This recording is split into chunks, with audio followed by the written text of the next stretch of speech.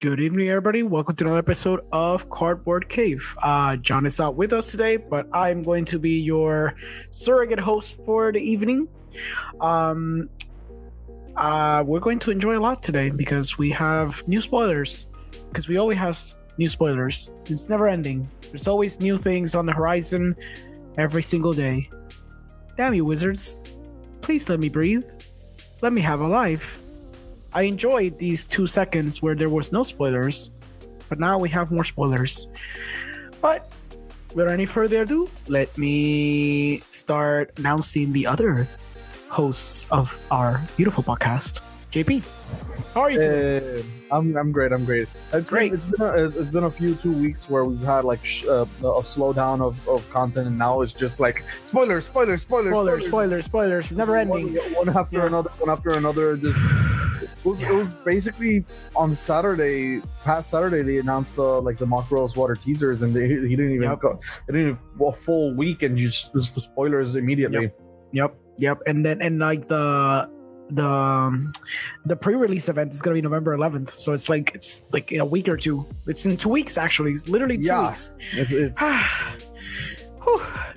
how does Wizard really does it? Yeah. It's ridiculous. I can't keep up. I've been saying this on the podcast since the pandemic started. I've always bought product of every standard set and every specialty set, like singles, not actual boxes, right? And this one and the previous one, I was so exhausted already because it was so much product. I stopped buying, mostly because there wasn't staples that I really needed except some of the lands. Well, I did. Okay, I'm such a liar. I literally bought lands. I have them right here. I literally just said that I didn't buy anything. I actually bought the lands, but it's because the lands are very good for Commander. But generally speaking, I did take a break for a few sets and I didn't buy anything. But I think Strixhaven, I didn't buy anything. You didn't buy anything for... I definitely didn't buy anything for D&D. From Adventures in Forgotten Realms. Yeah. So it's been a little bit of a hassle because it's too much product, and even I that, I love my socialism, but I am a capitalist. I buy shit all the time. I can't even keep up anymore. It's too much. But let me not leave the other host hanging. Hey. What's up, bro? What's up, my dudes? Now we can all do it collaboratively together. Yeah, exactly. Look, my theory here is just that Wizards of the Coast just releases a bunch of products so you can't see, all their shitty marketing schemes. Yeah. I think that's part of it. Yeah, you just throw so much shit, you can't react to it quickly enough. It's like, well, wait, the foils are like, shut up. You can't call them out on their bullshit if they just have more and more product. More product. Which is very interesting considering our little first topic of the day. Oh, that's why it's a good segue. That's why I wanted to shit on Wizards, because every topic we do is shitting on Wizards. So this is just gonna be more shitting on Wizards. Thanks to Reddit, someone actually dissected the financial results of Hasbro. Yeah, it was a very long, it's basically audio, and it's pretty long. I started to listen, and it was like, oh, this is like an actual corporate presentation. This is gonna be boring. Yeah, but it has impressive numbers and has 2 presentations and long presentations in addition. So thank you to this person. Yes, thank you very much. There's CDOG Gums from 2 days ago. It was perfect. They listened to this and just kind of gave the little tidbits. Mm-hmm. So the first thing we have is this, which is why this is our segue, is the 5-year plan of doubling Wizards of the Coast revenue expected to be reached by 2021 at the end. 2 years ahead of their plan. So it's 2 years ahead of the plan. So it's their plan is working. Yeah. It's just, if you just throw enough product at people, you will make enough Something's money. Gonna stick. Yeah, something's gonna stick. Yeah. And you will make enough money. Yeah. Now the thing is it sustainable? Because I feel like it's not. It's not. It's not gonna be sustainable. We've been saying this for a while now. Mm-hmm. It's not sustainable. Eventually people are just gonna get saturated with product, and they're just gonna get tired, and they're gonna go, hey, you know what? From now on, I'm just gonna buy what I need because these guys release too much shit. The thing is, the distributors buy it off WotC. So for WotC's sake, they see it's being bought, but it's the distributors. Now the distributors need to take that product and sell it to everyone else. But the problem is, I know local game stores that literally just have shit ton of standard product lying around that they're not selling anywhere. And they're not opening the boxes because they know there's no value inside the boxes. So then they're selling it for cheaper and they're trying to offshoot it on the internet for like, I've seen boxes, I don't know if it was Strixhaven or if it was Forgotten Realms, but I know one of the two sets, or maybe it was Kaldheim, it was selling for like $80, like the box, the booster box for $80 because no one's buying it because there's no value inherently inside the product. It's ridiculous. So, and like the commander decks too, as if you've seen like some of the professor videos, you know, they release so much commander product that no one can keep up. So then you get to a point that you don't need to buy a commander product because probably in 2 months it's going to be discounted by $5-10 easily on a consistent basis. So yeah, I'm just thinking like they just need to slow down just a teensy bit. Just a lot of it, but sure. Yes, okay. But you think a lot of it. Not just slow down. I just want like better quality, man. I agree as well. Quality. If they just slow down just a teensy bit, then they could also, you know, pump up the quality. The quality. And if they slow down too much, then we're just too close to what was before, and they're just not gonna make enough money. If we continue at the current pace, then they're just not gonna make money eventually because everyone's just gonna be burnt out. Yeah, which is kind of happening. Mm-hmm. So just slow down a bit. I understand it. It's still a lot. It's still really fast. It's still a lot of product like consistently. Yeah, but at least it can stabilize itself. Yep. What do you think, Chris? Anything you want to add? I don't know, man. I've just added in my tidbits like here and there, like in between your guys' speeches, and I don't know. That's really the big thing that affects me a lot about this is just the fact that I think the quality of the product has just gone down. I think it's gone up from the past year, like all the stuff that was happening, like with the foil curling and stuff like that. I think that the card stock that they're using for the more recent sets is definitely better quality than what we were getting at the beginning of the year. However, I still feel like product quality in terms of not just like value, but usefulness of the cards that we're getting in Secret Lair and in the different products. Mm-hmm.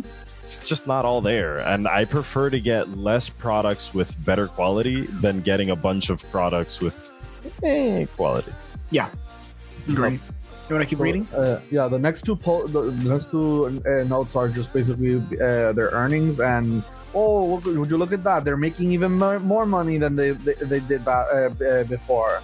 And then this quarter, the third quarter has been the best one in Wizards of Coast history. Who would have thought? They're making even more money. It's basically.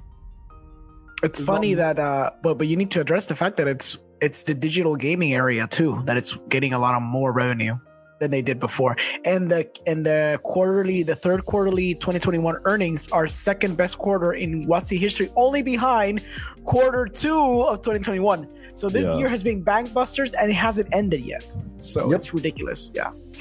And now we're about to go into like Christmas territory, so you know what that means. Yeah, people are gonna buy more. Money. Yeah, more, probably gonna be a Secret Lair for Christmas, and then they're gonna. I hope it's like a good Secret Lair. God dang it! Oh, I thought the Stranger Things one was the good one already.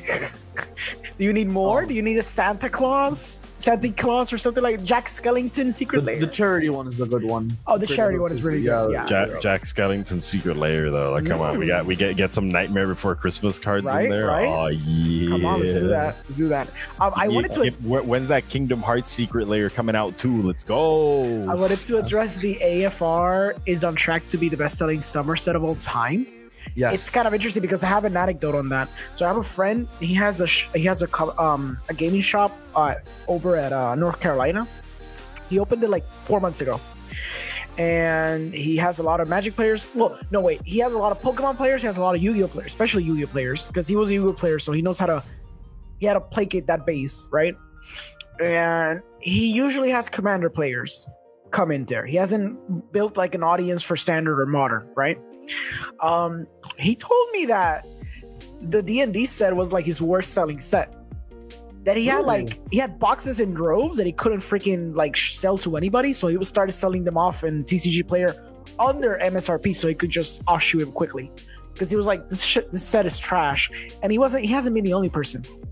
I think there was another shop here in Puerto Rico that was also kind of struggling a little bit to get rid of the D&D set. So it's anecdotal. It's just two shops that I know of, but it's weird that they just go off and say it's the best selling summer. It makes sense to me because it's D&D.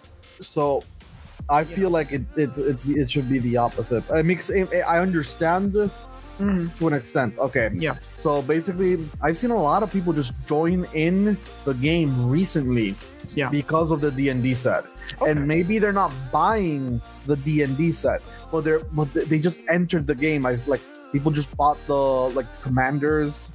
They just bought the D&D commanders. They bought the new commanders, but they came in because of the D&D set. That's interesting. And they just keep buying, maybe not directly from Adventures of the Forgotten Realms, the sets. Maybe they do, maybe because they enjoy the set, but they're just coming into the game and they're staying in the game because of the set. When you think about it, it does say best-selling summer set. When we consider what summer sets are, it's usually the core sets. So maybe the bar wasn't that high to begin with. Exactly. Yeah. So maybe we gotta consider that into the equation. We're not gonna know the numbers because I'm not gonna look for them. The numbers are there. I'm not gonna go ahead and look for them. But maybe the bar wasn't so high to begin with that the AFR set by default could become the best-selling set.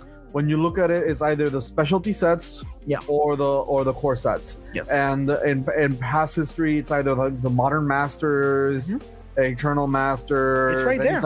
any type of specialty sets like that, or the core sets. Yeah, they mentioned it right there. The Strixhaven and the Modern Horizons 2 were direct and steady releases. They don't specify which, but I believe that people have been buying Modern Horizons 2 in droves. I mean, the fetches are there, and they're very cheap right now. By the way, like the professors say, buy singles. The fetches are extremely cheap right now.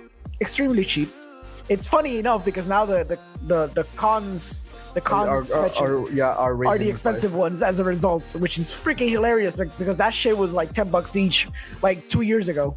But now they're like, because there hasn't been a reprint and now everything kind of got like flipped over. Now the expensive ones have become very, very cheap and very easy to acquire. So if you ever doubted to buy fetches, just buy fetches right now. Don't think about it twice. They're $15. The most expensive one is called Innistrad 30, but that's the most expensive one. It's 30. Misty is a 30 too. No, Misty's 20 something. It's lower.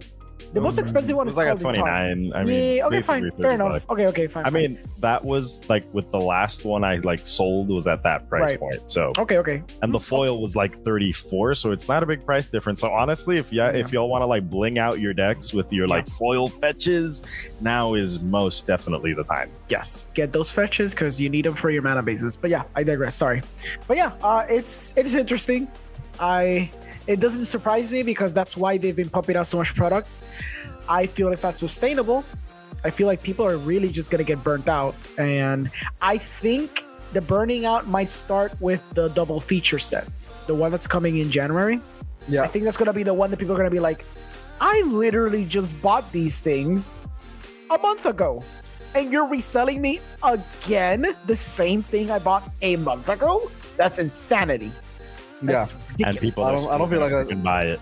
Yeah, they are because pretty art, but like it's not a good sales model. It's just like, oh look, we're selling the same thing, but it's now pretty. Yeah, it's different art, so it's fine. It's justifiable. Not really. It's literally a standard set that just came out. It's freaking ridiculous.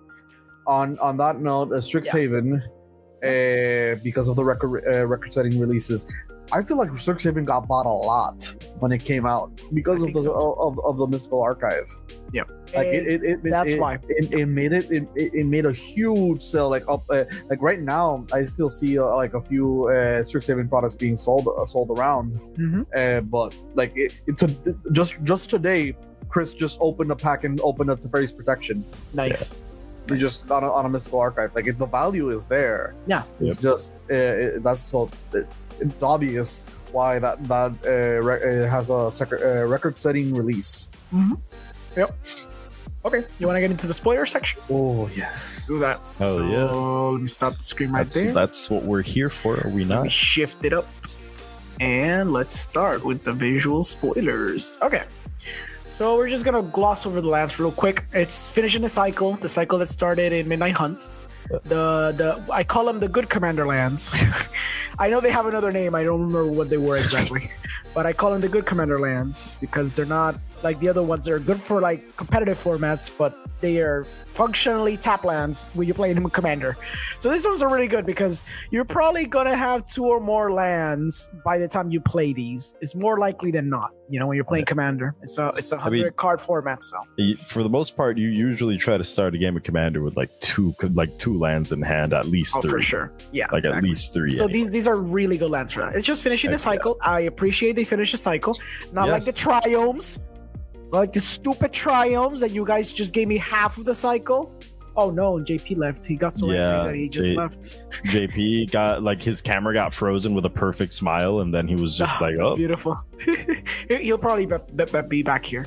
Okay, we'll just skip over it because I know he's not going to talk about the lands that much. Okay, so let's start with Olivia.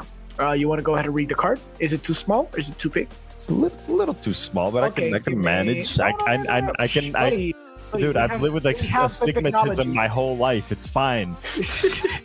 We have the technology, my friend. It's All right, okay. so Olivia Crimson Bride. She comes down for a mana cost of 6. That's 4, a black, and a red. She's a legendary creature, vampire noble, and she is a 3 power, 4 toughness creature. Flying. Haste. Whenever Olivia Crimson Bride attacks, return target creature card from your graveyard to the battlefield tapped and attacking. It gains when you don't control a legendary vampire, exile this creature. It's kind of interesting. I enjoy it. Okay, go ahead. What do you think? I don't think it's fantastic. Yeah, same. It's kind of expensive for what it does. However, I like what it does for standard. Okay. 6 mana is fairly manageable in standard, and for a flying haste creature that can just bring a target creature from the graveyard to the battlefield tapped and attacking, that's insane. Like you could easily just make like, I don't know, kind of like a vampire reanimator type of deal, stick Olivia somewhere in there. Like actually no, black and Rakdos treasures essentially. Yeah. And then stick in a few like really good value creatures, like let's say stick a Tarask. Yeah, just stick a Tarask, put it in the graveyard, get a few treasures to make sure you can ramp for your Olivia, and like turn I don't want to say turn 4, but I think you can pull it off turn 4 with under the right circumstance. Yes, you can actually. Point is, you can easily cast that Olivia like turn 4, and as long as you had a way to throw like to mill yourself, you can probably just go out and swing with, I don't know, an old Gnawbone, make a bunch of treasures, basically cast your hand. What's the other card? Like a Tarask? Like just a big, dumb creature that will fuck up your opponent's day. So it's a good reanimator in Rakdos colors, so I guess. Yeah, exactly. I think it's nice, but for once I'm not gonna go crazy about this one. Yeah, it's just fine. It's still 6 mana for a 3/4. So yeah. So what about you, GP? What do you think of Olivia? I don't like her. Okay. But, same. Rather play just something like a sneak attack or just a reanimation spell that just sticks. If she dies, that works in Commander, of course. Yeah. I will say this, maybe for there are other formats. What? If you're heavy into the vampire theme, especially with the Olivia card, the little tag at the end where it says, when you don't control legendary vampire, exile this creature, you're probably always going to have 1 or 2 legendary vampires if you're doing very heavy tribal vampires, especially nowadays where we have a shit ton of legendary vampires. Yes. So it's doable, I guess, and it's a reanimator. It's cool. It's too expensive for what it does, but it's cool. The land's kind of cool. I like it. Voldaren Estate. You tap it to add 1 colorless. You tap it to pay 1 life, add 1 mana of any color. You spend it to cast a vampire spell, which is very cool because it's a spell, not creature. And then you can pay 5 colorless to tap it, create a blood token. A blood token, just so you guys know, it's an artifact with pay 1 colorless, tap it, discard a card, sacrifice this artifact and draw a card. It basically enables madness. It's basically madness on an artifact stick. It says you pay. So going back to the land, you pay 5 colorless. You tap it, create a blood token. This ability costs 1 less to activate for each vampire you control. So theoretically, if you are very heavy into the tribe, you can just tap it and create a blood token, which has a lot of different properties for all the other vampires we're going to be discussing today. Can we talk about how much the Voldaren estate looks like Dracula's castle in like Castlevania? Well, we're gonna talk about that because they actually did a thing. They did a thing. They did a thingy. Yeah, Yes, they did a they thingy. did. But yeah, definitely the artwork is very reminiscent of the anime. By the way, if you haven't seen Castlevania on Netflix, please check it out. It's freaking amazing, especially Yes. the last season. Phenomenal. Phenomenal. Yes. So good. Okay, so JP, what do you think? I like the estate. These type of effects for each type of tribe. Like elves have a bunch of different effects for maybe not specifically a land. I think there's a land. Yeah, there's at least like 1 or 2. And actually. zombies have an effect, a land that affects Have one them. land, Just like specific tribal support on the land is like very useful. It's like an additional utility and fixes your mana. Plus, on top of everything, I think that tribal lands that help like your tribal builds tend to be really cool to me, because usually when you when you're playing your game of Commander, I like to see it as you kind of building like a world or something, and then you have like your lands, and your lands are like iconic locations, and for it to be something like the Voldaren estate, or I can't remember any other the tribal fun stuff now, but Cave of the Bugbear, I suppose, that's a good example. Yeah. I don't know. It just really adds a lot to that flavor as well, on top of it being like mechanically useful. Agreed. Let's move on then. Sorin the Mirthless. JP, you want to read that one? So it's Sorin the Mirthless, 2 black, so 4 mana for a legendary planeswalker, and he's a Sorin. He has 4 loyalty with a +1 ability. Look at the top card of your library. You may reveal that card and put it into your hand. If you do, you lose life equal to its mana value. -2, create a 2/3 black vampire creature token with flying and lifelink. And -7, Sorin the Mirthless deals 13 damage to any target and you gain 13 life. I like this card. Okay. So it does what a planeswalker should do. On a base level, yeah. On a base level. It creates a blocker or a way to protect itself. So the blocker and an attacker, it makes you gain life, gives you some type of card advantage, which he does, and the blocker can mitigate the life lost, and his ultimate can mitigate the life lost, and then his ultimate just does something special. So in this case, it's just 13 damage. Usually, this 13 damage, this could just end the game. Exactly. That's a good mention. Yeah, it just could end the game. So especially if you have what's his face on the battlefield, the big stupid Phyrexian. He's not stupid, but the big Phyrexian boy. What's his name? The green boy. I forget his name. Vorinclex? Klexor. Yes, Vorinclex. Klexor. Yeah, you can. Yeah. So freaking Vorinclex with Sorin, like this isn't a combo that's like hard to pull off in standard. That's why I'm mentioning it. Even though it's like really big mana in standard, it's gotten like very easy to be able to get big dumb creatures out like this. Even though there is a prevalence of removal, because it is a competitive format, and competitive formats are just chock full of removal usually.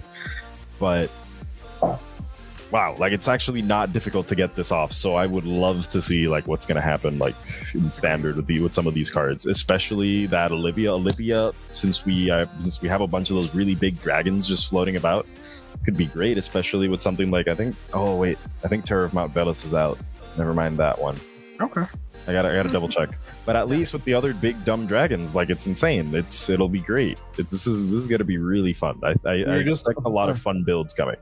We were just talking about Old Gnawbone earlier today. Yes. So when you swing in with Olivia, if you reanimate Old Gnawbone, smack. For starters, it's 10 damage, which is already like it's 10 damage flying. And you make 10 treasures, so it's basically like untapping. You can do more stuff. Yep. That's big mana and a lot of stuff. Mm-hmm. Yeah. I think it's cool. It's good for standard.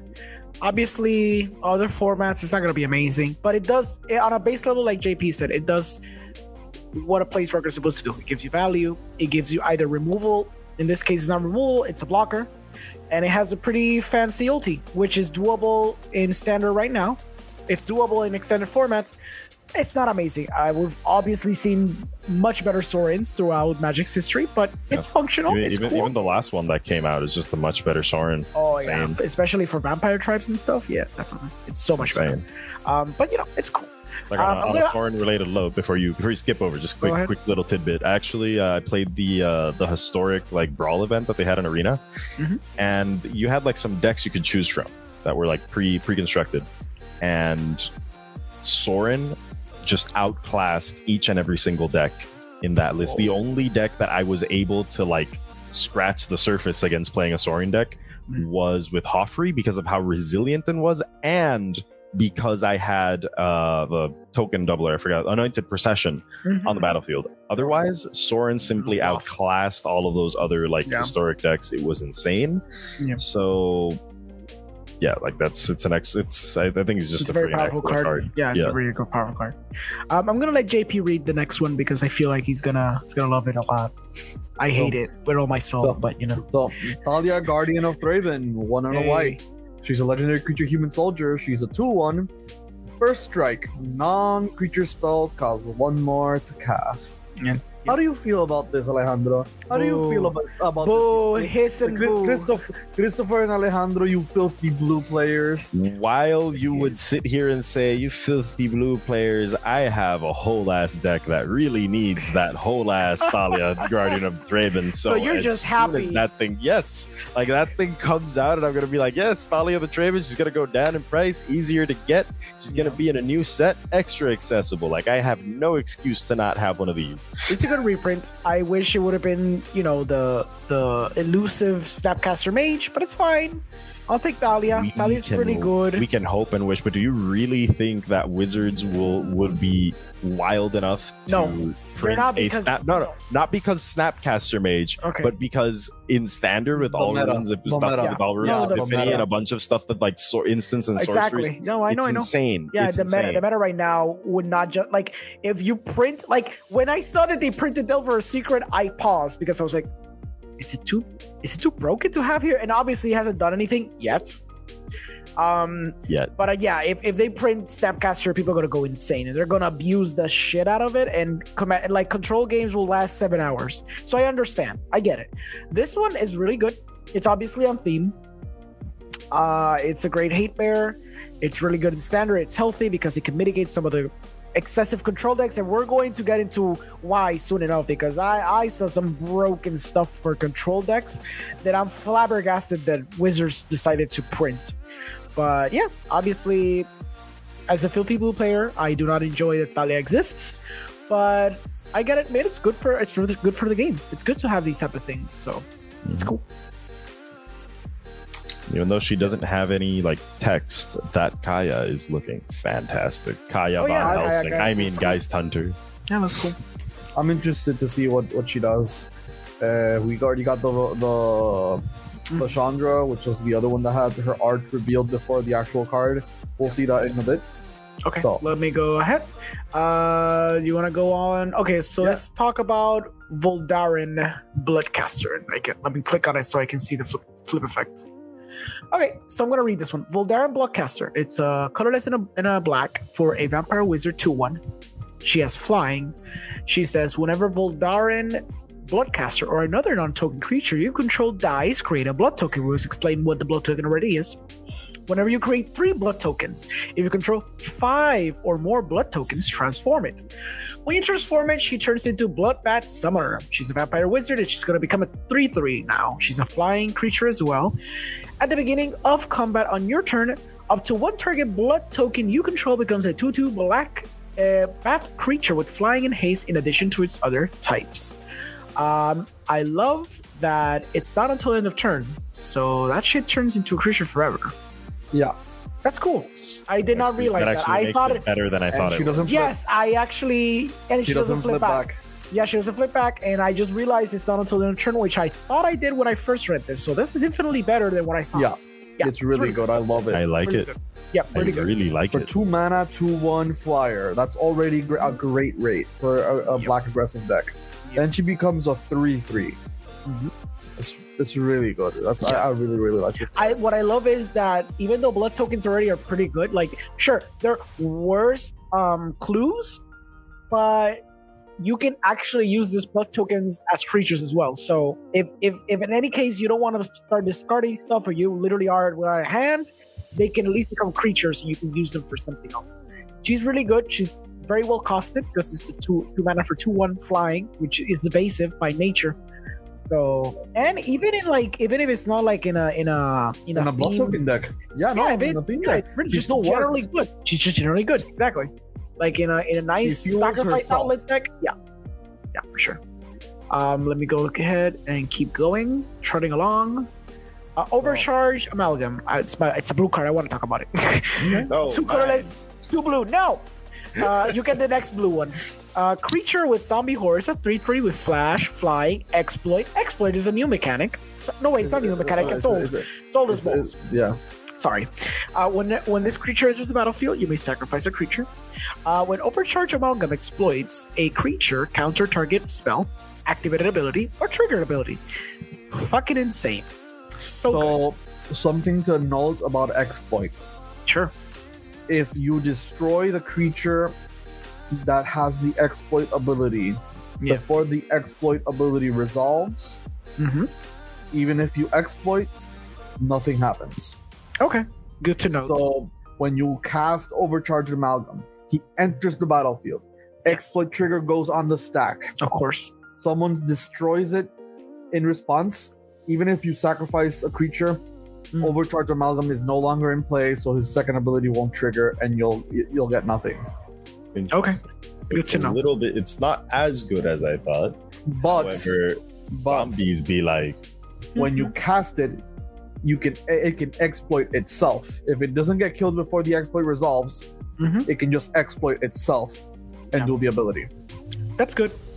That's actually very good, because even in the circumstances where you're a filthy control player, you actually don't have other creatures in the battlefield. This is a very good.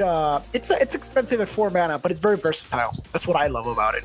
Being able to counter target spell, active ability, or trigger ability, especially the last two, is very important for blue. This is insane in zombies, though.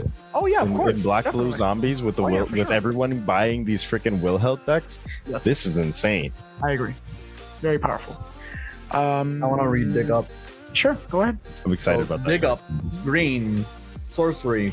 It has Cleave for 1 black, and a green. Cleave is a new ability. When you cast it for the Cleave cost, which in this case is 1 black, and a green, so 4 mana. If you do, you remove those words that are in the brackets. So the spell reads: search your library for a basic land card, reveal it, put it into your hand, then shuffle. Now, if you play the Cleave cost, basic land and reveal it are in brackets. So the card would read for 4 mana, search your library for a card, put it into your hand, then shuffle. So it's very versatile card. So the last time something this type of effect was in standard, it got banned. So I don't know what that'll say about this card. You're comparing it to the one from Kaladesh, was it? Or just because that one gave you just searching for a land and it gave you 2 energy. But I think that the huge issue with it was the fact that like it gave you 2 energy, and energy is a source you couldn't interact, is a resource you can't interact with. However, with Dig Up, I think the situation changes a bit, because standard has become a fairly fast format, and spending 4 mana to look for a card, unless you can like play it that same turn because you have like a crap load of mana or something, it's not great.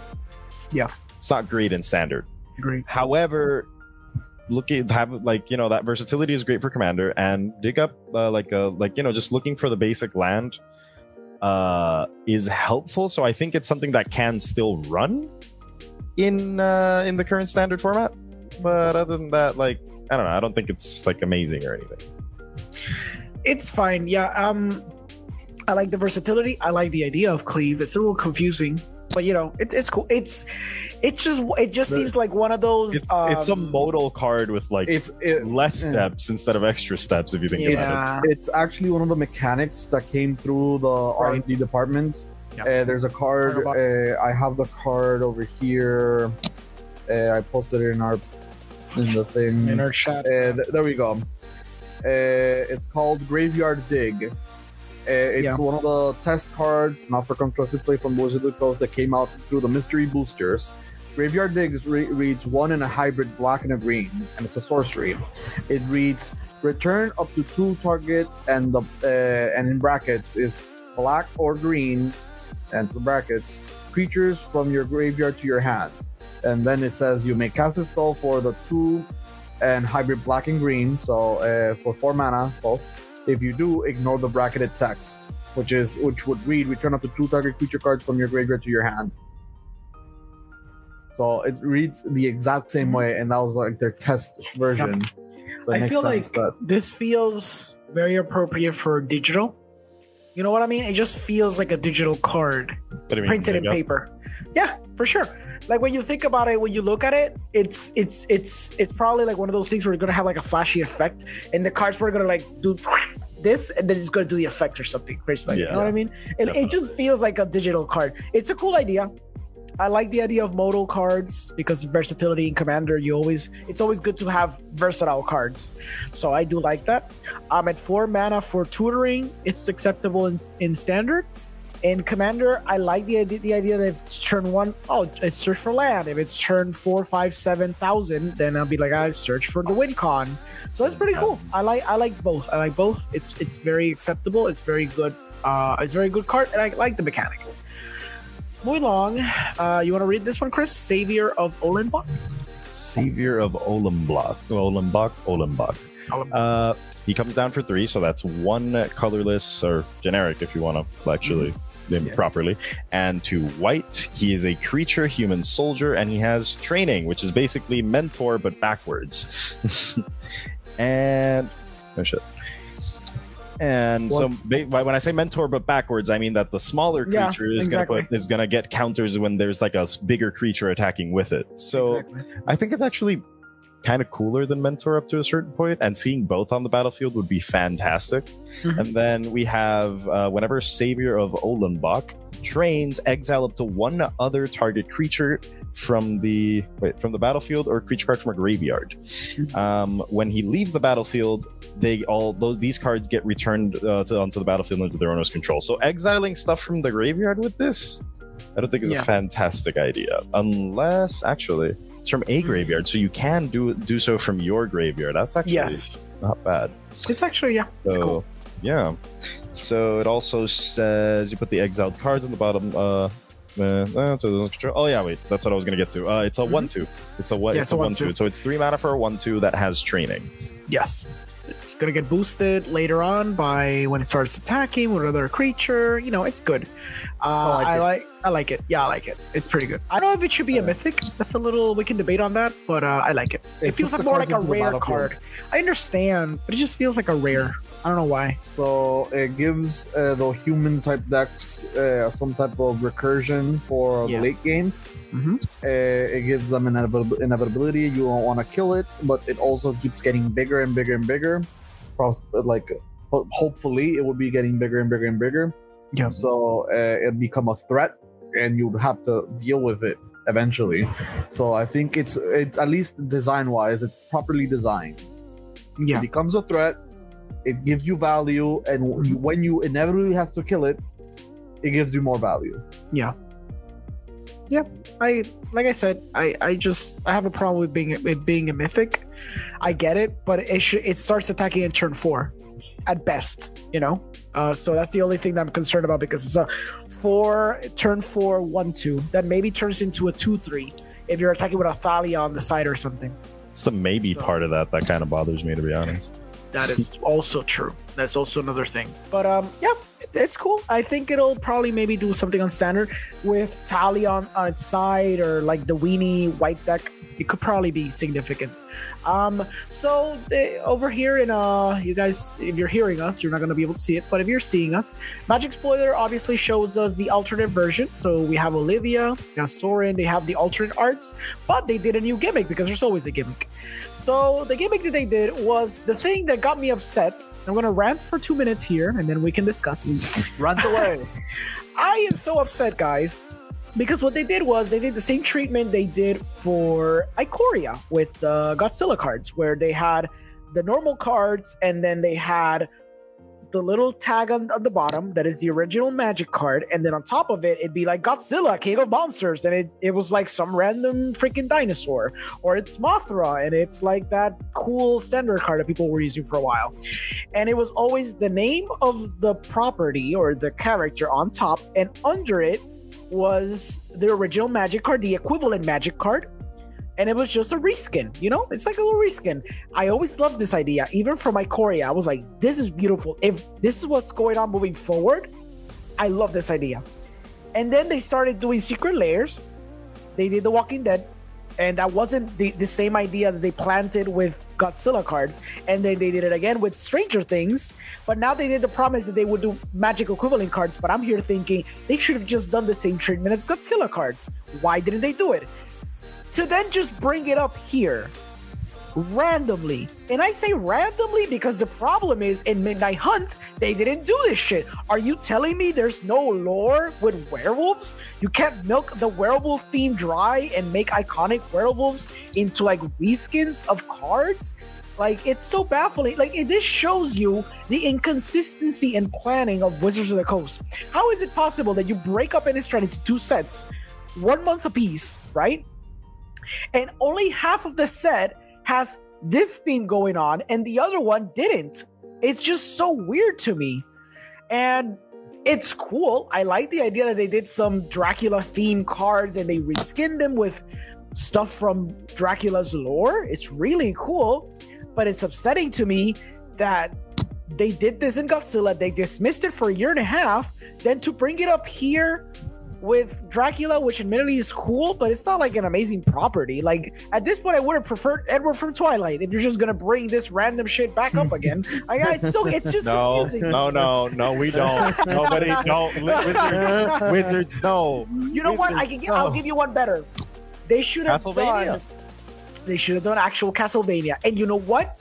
Looking at that Castle Dracula card, it makes me think that they maybe had something going on there. And then something must have gone wrong with Netflix because Those some big words, bro. Since they have big words. This is super speculation. The Magic of the Gatherings. But there's a base here. But there's a base here because when you think about it, they did do Stranger Things, so they have already a connection with Netflix. So this is not out of the out of nowhere. I'm talking about. It's not out of my ass. Like, this could make sense. And again, you look at that card, and specifically the Castlevania, like the Castle Dracula card. It looks like the Castlevania. Castle Dracula, yeah. Castle Dracula, yeah. And, so, okay, rant's over. What do you guys think? They have precedent with the Magic the Gathering show they're making as well. Yes, that's true, because they're making the prequel one, right? Yeah.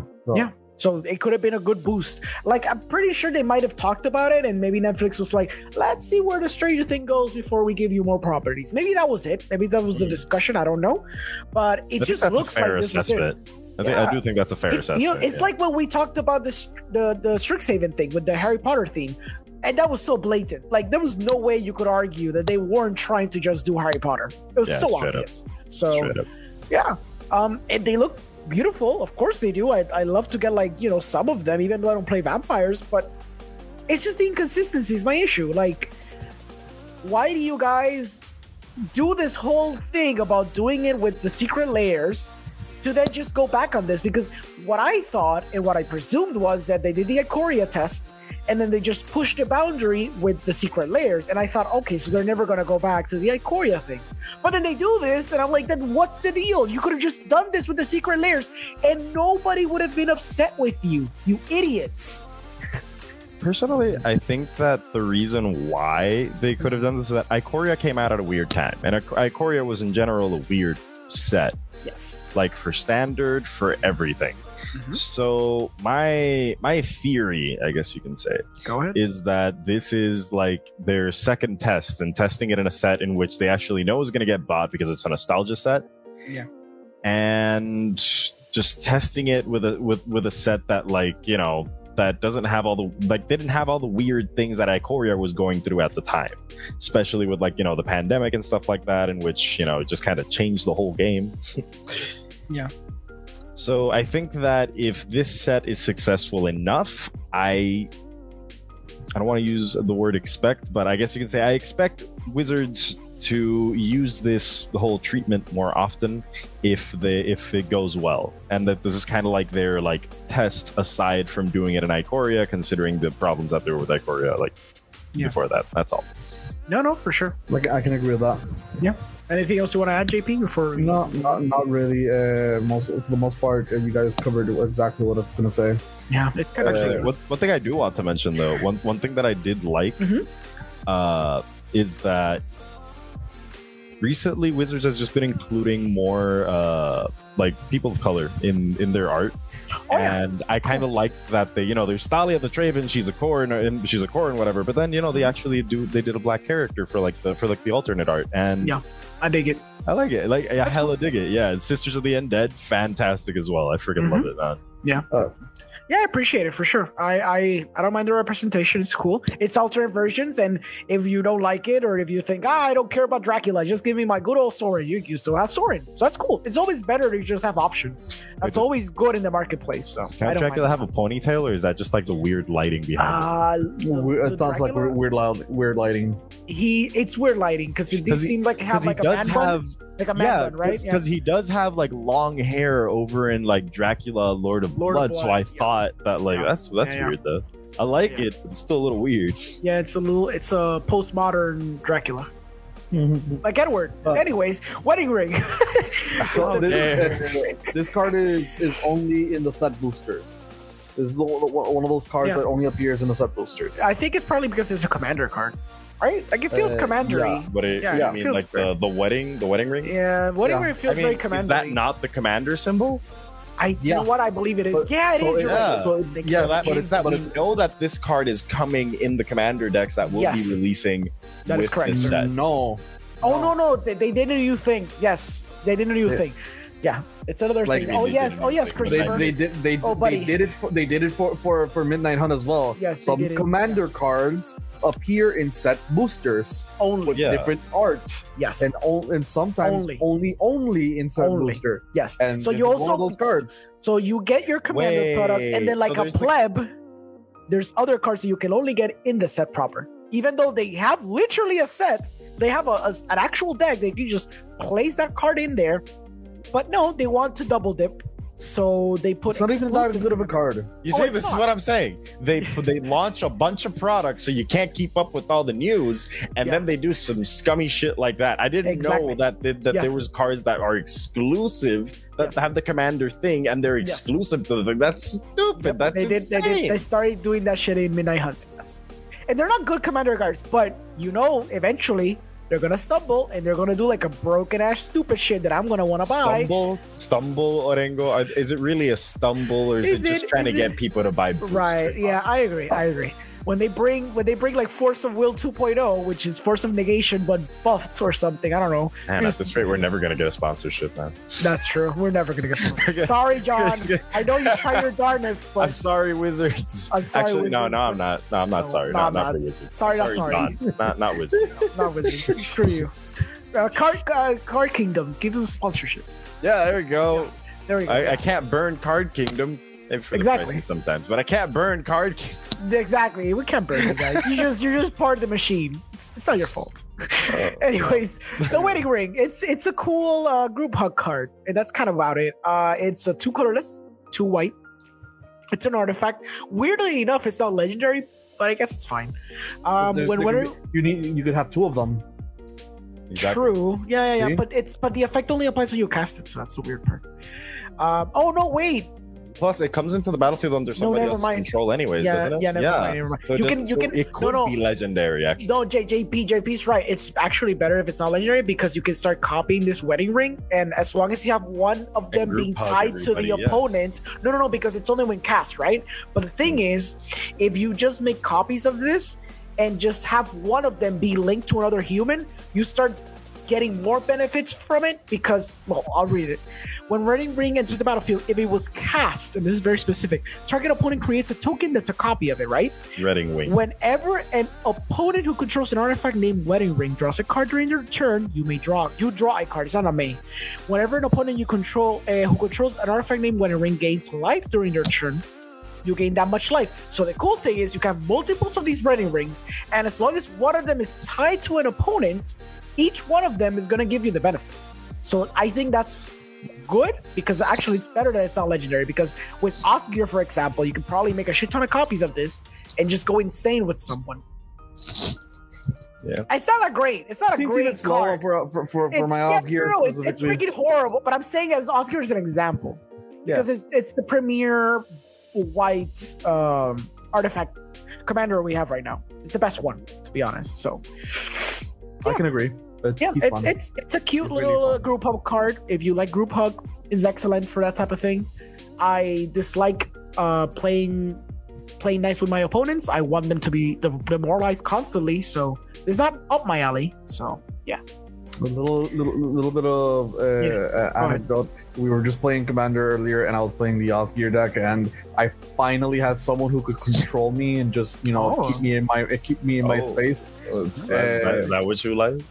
That's what he wants. Yes, because it was Jean Paul. Is the other me. Yes, me. See? Me. It was other me.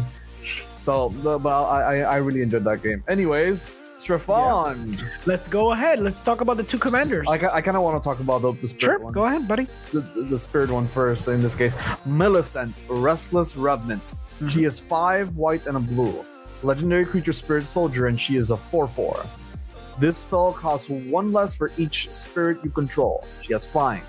Whenever Millicent, Restless Revenant, or another non-token creature you control dies or deals combat damage to a player, you create a 1/1 white spirit creature token with flying.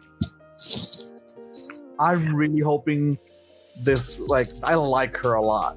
Yeah. I like her a lot. I'm hoping the sub commanders have very cool effects. But I really, really like that effect.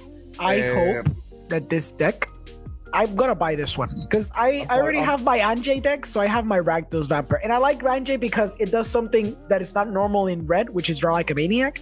So that's why it appeals to me. Millicent is cool because theoretically, Wizards has no business being stingy in this deck specifically. Because I swear to God, there's not a spirit that costs more than $5. So you ever known Wizards to do things with an actual reason? I understand, but when you think about it, most spirits are just commons and uncommons. I think Wizards thinks. That's what I'm trying. Wizards and spirits has a shit ton of lords. They have a lot of. It's low to the ground. It's a bunch of cheap ass spirits. So this card's gonna essentially become turn 3 mana 4/4. Oh yeah, 2 mana 4/4 most of the time, and then you just boost and then boost, and it's a cute little tribe. It's functional. It can be controlly because obviously it has Azorius as their base. Spell Queller, the spirit adverse. Of course, the spirit it has no business not giving you basically all the good spirits, because which spirit could you honestly say beyond Spell Queller, and that's a stretch. Spell Queller is not that. It's not even that expensive, exactly. So what the hell could they be stingy on? You know what I mean? Most of them are common and uncommons. Yeah. So I'm just hoping for the other commanders, the sub ones. Si no hace counter, Aleno I agree. If it doesn't counter, it's crap. Thank you. Hi, Bob. So what do you think, Chris, about the Millicent? That's cool. I like it. I've been wanting to have an excuse to play spirits for a while, and this seems like a grand excuse. He costs 1 less for each spirit you control. Sign me the fuck up. I just really want to see that list. Yeah, I want to see the list. I want to make sure there's a good play. No. I'm excited because I know we're gonna have reasons to bash Wizards after we see that list. Yeah. I'm sorry, but I just don't have faith in these people, man. Like I want to sometimes, but More fun is an expensive spirit, though. You know what? I agree. More fun is a very expensive spirit. It's probably the worst one. However, that's why you stick Morphon. Well, you can't be in the deck, so never mind. You know what? Just make it the commander. You just don't play it at all. Fuck it. Just don't play Morphon. You want to talk about the other one? Time. JP? I'll talk about him. Strafon Mara Progenitor. He is 2 black and a red. Legendary creature, Vampire Noble, and he is a 3/2 flyer. At the beginning of your end step, create a blood token for each player who lost life this turn. Whenever Strafon attacks, you may sacrifice 2 blood tokens. If you do, you may put a vampire card from your hand onto the battlefield tapped and attacking. It gains indestructible until end of turn. I feel like it's almost there. I feel like this is like the almost there. How this so? is a 99 in Edgar Markov, but not a commander. I mean, Edgar Markov is just too goddamn good, man. Like, okay, then fine. He's still a 99 in one of the upcoming cards we're gonna discuss, which is the new Angie. Yeah, the new Angie's much better. Yeah, I feel like it's almost there because I know why they probably wrote sacrifice 2 blood tokens, because they probably playtested, which they rarely do, but I guess whenever they just remember to playtest anything, they probably tested it for like 2 matches and they were like, we can't make this 1 blood token. It sounds too broke. So let's make it 2. So, and I think it's by design because probably the deck is going to have a lot of blood token themes or whatever. Probably going to have a lot of madness because it's functionally madness on a stick. So I'm pretty sure within that deck specifically, there's probably going to be a bunch of madness cards, which is going to interact very well with it. So flavor-wise, it kind of makes sense. It's 1 blood token for you, 1 blood token for me. I get it. But 1 for the vampire you just placed and 1 for himself. It's cute, but come on. And I like what Manuel says, and I think it's very apt. Vampire Kalia with extra steps, and I agree. It's very narrow. And it's essentially Kalia, but with extra steps like he suggested. It's cool, it's very casual, but it's difficult to argue it could be your face card. It's very difficult. Like it's very hard to argue with that. I'm gonna read the next one. Sigardia Summons. I'm gonna breeze through it because it's not that amazing. It's a 4 colorless, 2 white. It's enchantment. Creature you control with 1/1/1 counters on them have power and toughness 4/4, have flying, and are angels in addition to their other types. So they're automatically at minimum 5/5s. Yeah, at minimum 5/5s, and it's cool in a token deck. In a +1/+1 token deck, which is doable if you have like a life gain deck or whatever. It's probably doable, but the thing is, it's 6 mana, so it's kind of difficult for that type of deck because that's usually a. I guess that could be a finisher. Sure, I know I'm never gonna see this type of thing being played in standard. Like it's too expensive. In standard, not. And they showed you like 2 different artworks, so we're gonna skip. I'm gonna skip over the comments. I don't care. I'm gonna go. For the most part, get juicy rares. Okay, here's good. Here's a good one. Chris, you gonna read it or? Actually, I feel like Chris would enjoy this one. Yeah, sure. Yes. I like saw this, and I'm like, yes, I need this card right now. See? Give it to me now. This is Torrens, Fist of the Angels. Come on, that's a badass name. That's a badass name. So we got 1 generic mana, 1 green, 1 white. That's total converted mana cost. Oh wait, I'm sorry, mana value of 3 for a legendary creature, human cleric. He is a 2/2 with that training ability that we talked about later. And whenever you cast a creature spell, you create a 1/1 green and white human soldier creature token with training. That's the good part. Like it's like you're just like, okay, you cast spells, make tokens, like that's always good, that's always really good, but then you're like, oh, but the token has training on top of that. This to me is fantastic. Like Torrens can train his little cleric like human soldier buddies, and the little like soldier dudes can learn from the other big creatures. It's just all around some feel really good kind of shit, and I am enjoying the living crap out of it. Yep, it's a good in Celestia creature based decks. It's fun.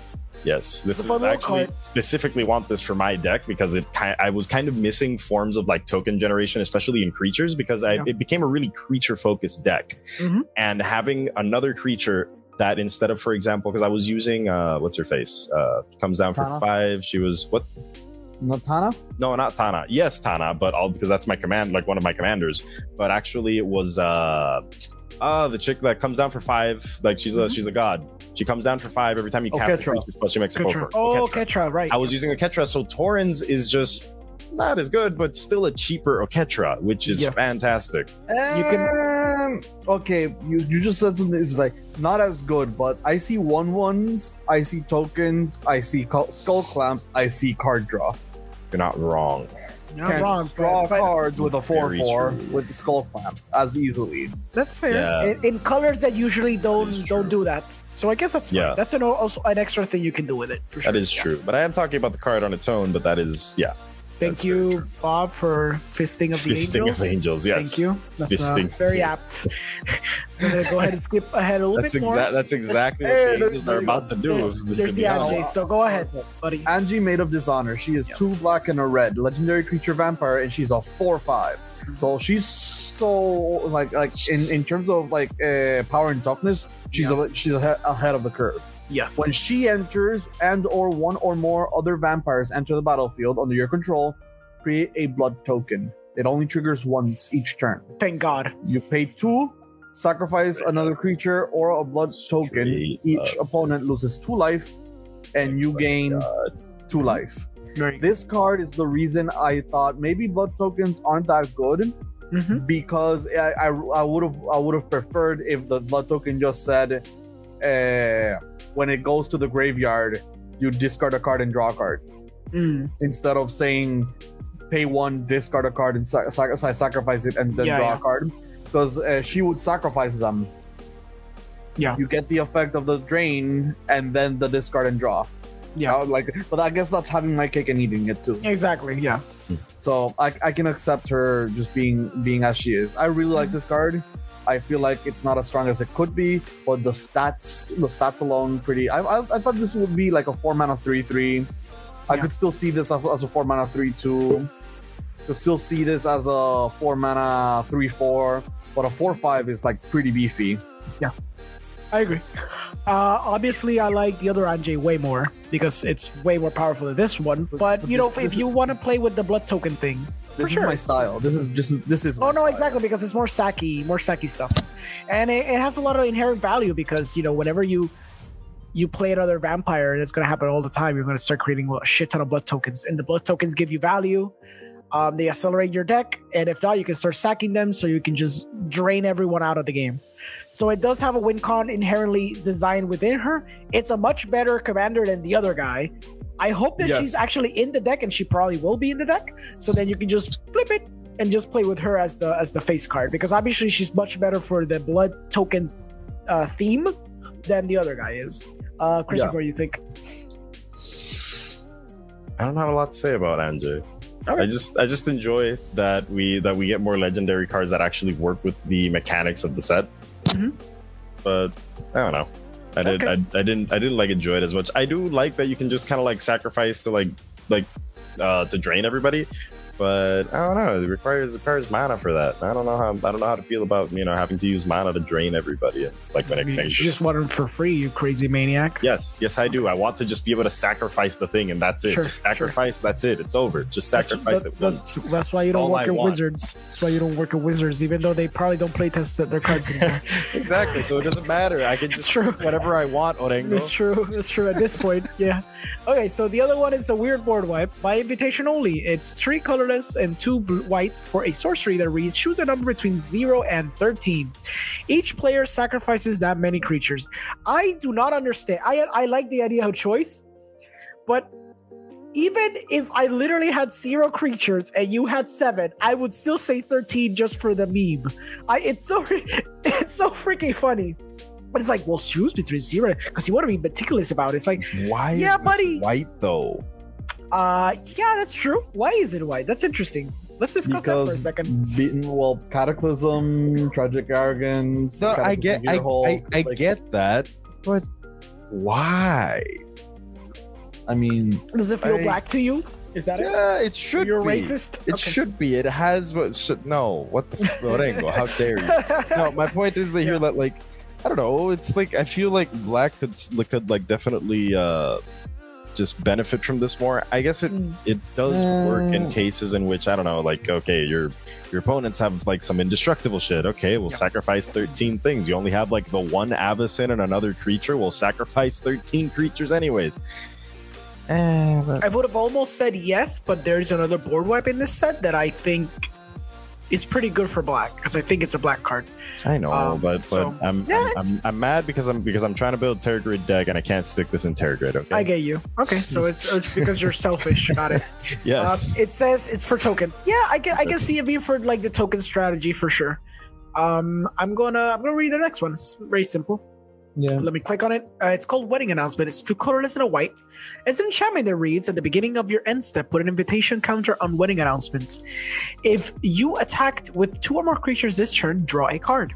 Otherwise, create a 1/1 white human creature token. Then, if Wedding Announcement has 3 or more invitation counters, transform it. Then we go to the wedding festivity. Creatures you control get +1/+1.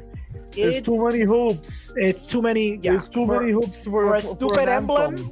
Yeah, for an anthem. No, it's way too much. I like that. I like the caveat of drawing a card, but then it's gonna last just for 2 turns or something, and then you're gonna have to transform. I feel like you just don't want to flip this card. Exactly. Like, you don't want to. I agree. It's and like if it's play Wedding Announcement and play Solemnity right after. Right, exactly. And because you want to be drawing, like it's a decent, like for white, it's a decent draw outlet. This is exactly the problem. Every time they give white anything like halfway decent when it comes to draw, they do something like this. Yes, some stupid shit like this. Okay, wait. Manuel no dice. Se corre solo, though. I mean, go on. Explain. Se corre solo. What do you mean se corre solo? Like, it creates the 1/1s so you can attack. Sure. I understand that, but you don't want to flip it. But that's the problem. That's where it ends. That's where it ends. Like, you create the 1/1s, and then I guess that after that, your 1/1s become 2/2s. And in turn, like, oh my god, in turn 6 my 1/1s become 2/2s. Es un efecto que no requiere nada y te da cartas. It's an effect that doesn't require anything, gives you draw. I mean, it gives you draw for a little bit. If it literally said you may transform, I'd be more pressed to be like, oh, it's decent for white. And Anthem sucks on empty boards. I understand what you mean. You mean the idea that you start creating a board with it, and once you have the board completed, or you have some semblance of a board, you flip it and then you have an emblem. But you don't have any choice on flipping it. Exactly. I feel like the idea of choice would have been better on this card, because then you'd be like, okay, when I'm ready, I'm gonna flip it and then just swing for game. If not, I'm just gonna slowly get some card advantage. And then he's like it'd be broken as, you know what? Why not? It's in white. It's in white. We've been discussing this for months. White needs at least one broken something. Thing around. Just give it that one card. It's okay. It's white weenie is a thing already. Just give it this one. Why is that such a bad thing at this point? Like, green literally has everything. Why can't white just have this one thing? I mean, es un anthem que se reemplaza. Well, I mean, I guess, but no, you're wrong. It's okay for white to have things. You would be correct, except you're wrong. Okay, we're gonna skip. There's another Sorin, so you're gonna have 3 different variations of Sorin already, which is kind of insane. I'm pretty sure Chris would like to read the frog, but yes. I want to leak Demonic Bargain. Sure, go ahead with Demonic Bargain. So 2 and a black sorcery. Exile the top 13 cards of your library. Then search for a card and put that card into your hand and shuffle. What is color removal?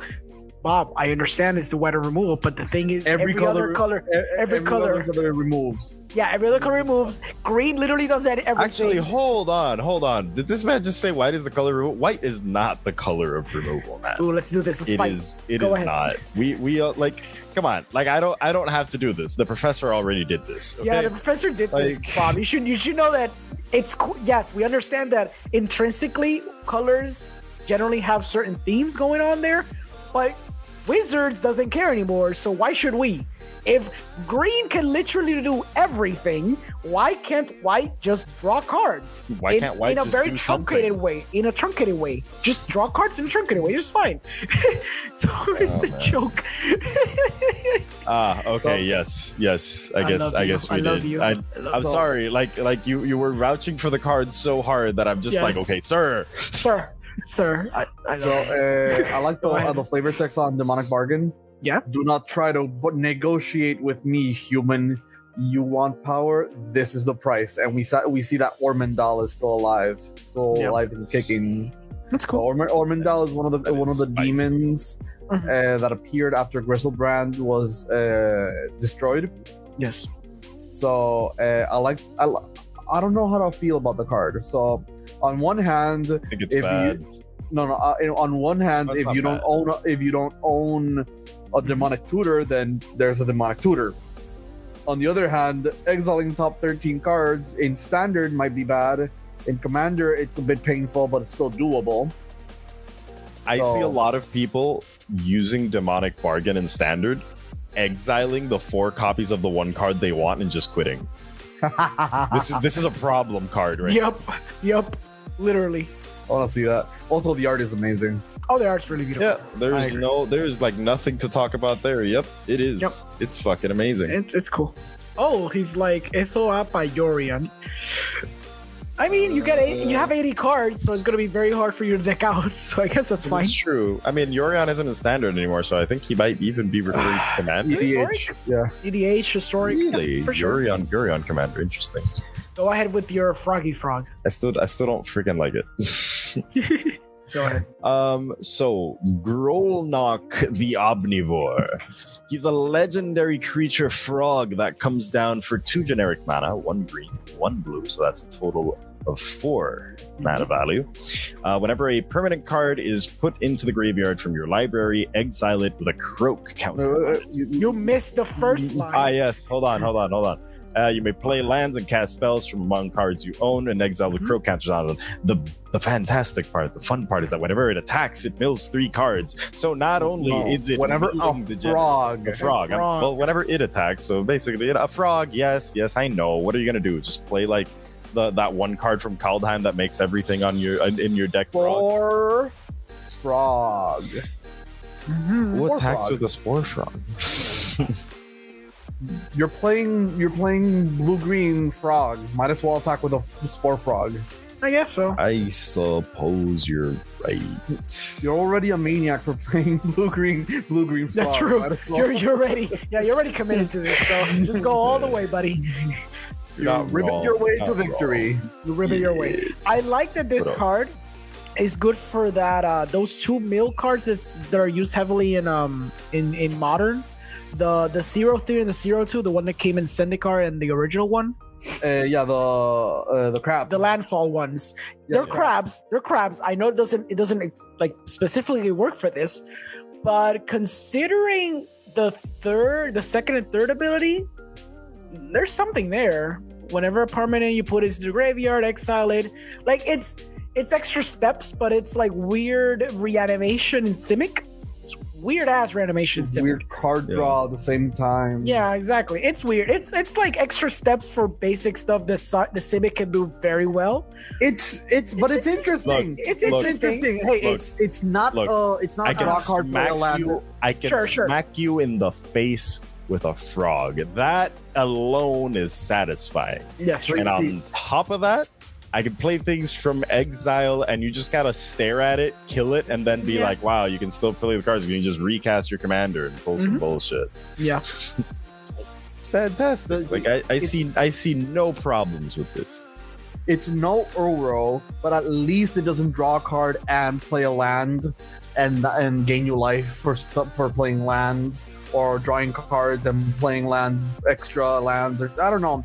It's just different, and that's what I appreciate from it. It's not blue green, no win condition, just value, Simic engine value. Woohoo! What's your win con? Smacking someone like 10 times in the face with a frog? Yeah. Seems good to Yep. me. That's beautiful.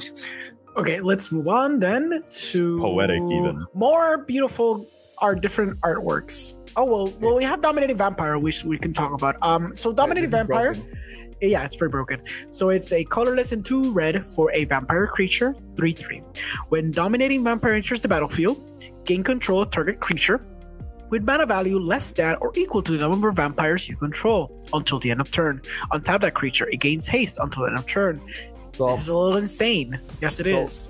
Turn 1 vampire, turn 2 vampire, turn 3 Dominating Vampire, steal your 2-drop, swing in. Yes. Yep.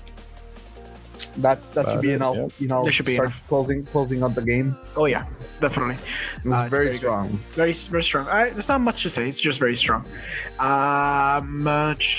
So let's talk about the 3 Vengeful Victim. I'm just gonna read it real quick. It's a blue and a white for a 4/4, which you might be thinking, this is insane, sir. How dare you? It's a legendary creature spirit. You might be thinking, well, this must be my new commander. It's not. Give it a second. It has flying. When the 3 Vengeful Victim attacks or blocks, sacrifice it at the end of combat. And it also has Disturb. For a colorless, a white and a blue, you may cast this card from your graveyard, transform for its Disturb cost. So, when you flip it, it becomes an enchantment aura. Is an enchant creature. So enchant creature has whenever this creature attacks, create a 4/4 white spirit creature token with flying that's tapped and attacking. Sacrifice it at the end of combat. If the Rethria's Retribution would be put into the graveyard from anywhere, exile it instead. What do you guys think? It's basically Geist of Sanctraft, but Yes. not Geist of Sanctraft. Yeah. It has a bigger body, but you also need another body for the enchantment part. Yes. Slower. Geist of Sanctraft is just better. This is good in standard. This For is really good standard, I feel like this actually could be impactful. Yes. Yes. Because I could see this a blue white tempo-y or like little weenies And just flashing blue. when you consider the Gaze Light Snare, which is basically a mana leak at worst, and it can become even better than a mana leak at best. I think with those two combined, a 2-mana 4/4 that's going to swing in turn 3 is strong.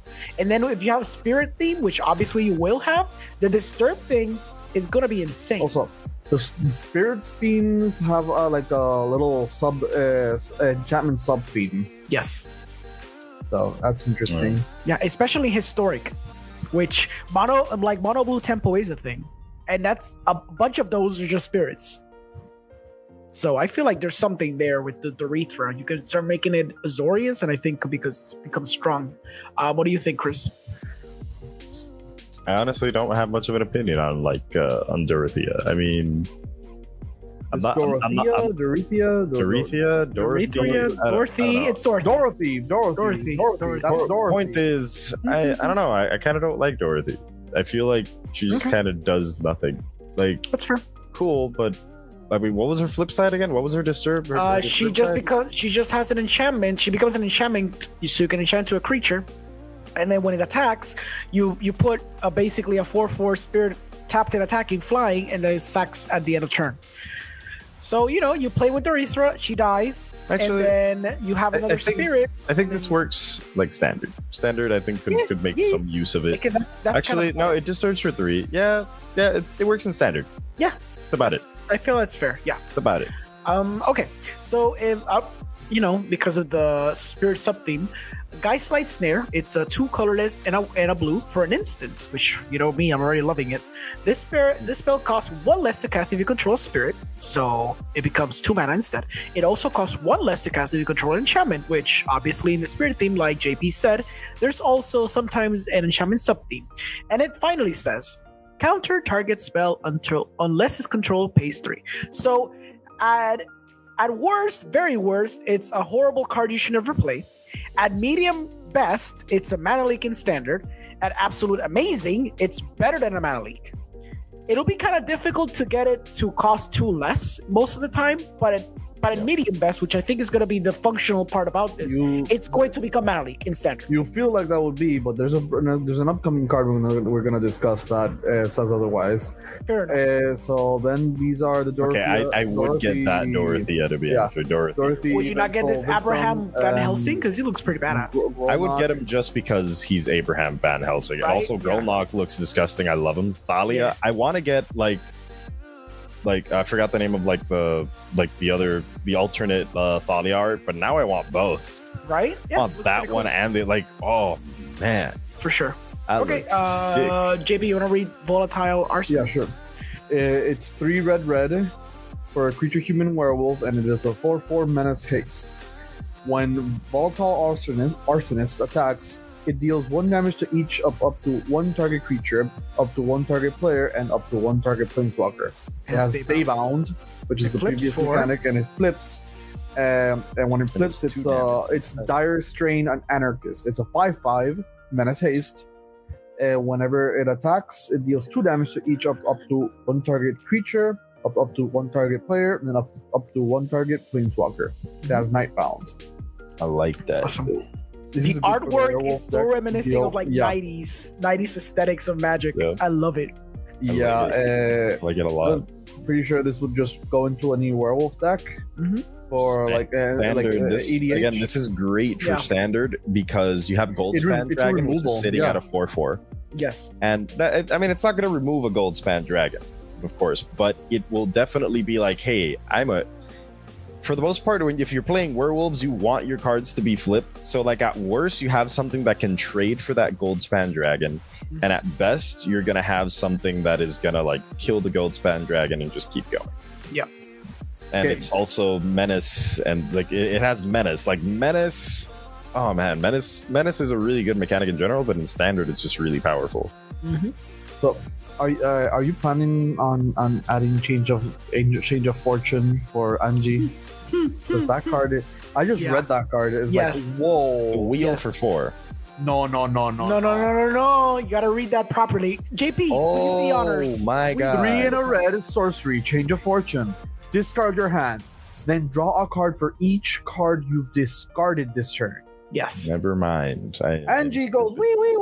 So explain why this is broken, JP. So basically, you just discard a billion card before you cast this, discard your hand, and then draw a billion cards. Yes. Now, caveat: will this work with the hand you discarded? What do you mean?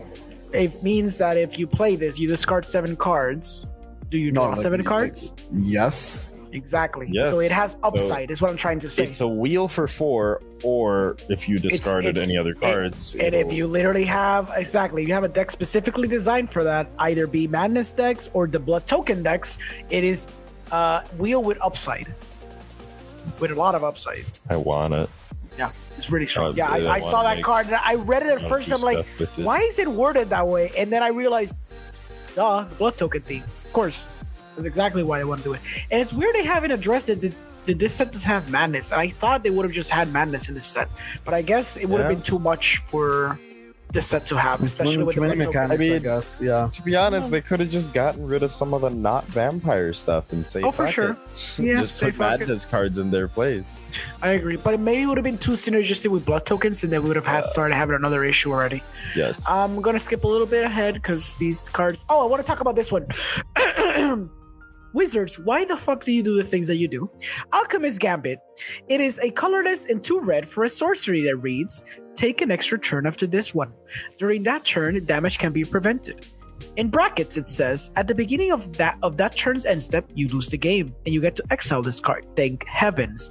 But it has cleave. So for 4 colorless, 2 blue, and a red, you may cast this spell for its cleave cost, which you're obviously gonna do. And if you do, remove the words in the square brackets. So standard now has 8 extra turn spells. Like 2, but you can run 8 copies. Yes, exactly. Dude, 8 copies. This is insane. Yes. It's why Wizards? Why? Up to a certain degree, it's better than All Runes Epiphany. Up to a certain degree. To a certain degree, because the thing is that the reason why it's broken is the birds. It's not broken because of the birds. Yes, the birds are really good for standard. However, the thing that really breaks it is just because you just like put down the freaking Goldspan Dragon a turn before if your opponent doesn't have lots of ways of removing it, or you just take the extra turn and drop the dragon. The dragon is really what is like destroying everybody's face, but the thing that enables you to win with the dragon is definitely the extra turn spell. and the fact that damage can't be prevented. Like, I can't think of any damage preventing spells that are like that are being used currently in standard, but It's not. Yeah. this is something that's definitely going to affect like standard's future if Wizards is planning to print stuff that like is going to prevent damage like What do you in think? the near future. Is this just another Nexus of Fate? It's a worse Nexus of Fate, but No, but like the meta is basically what. oh yeah, it's kind of becoming Nexus of Fate. Basically because Nexus of Fate was just casting Nexus of Fate a billion times until you win.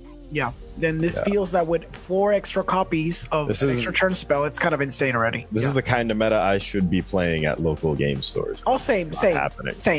I agree. Like I'll just be like, okay, so if I was a try hard, Okay, cool. So I'll just do the thing.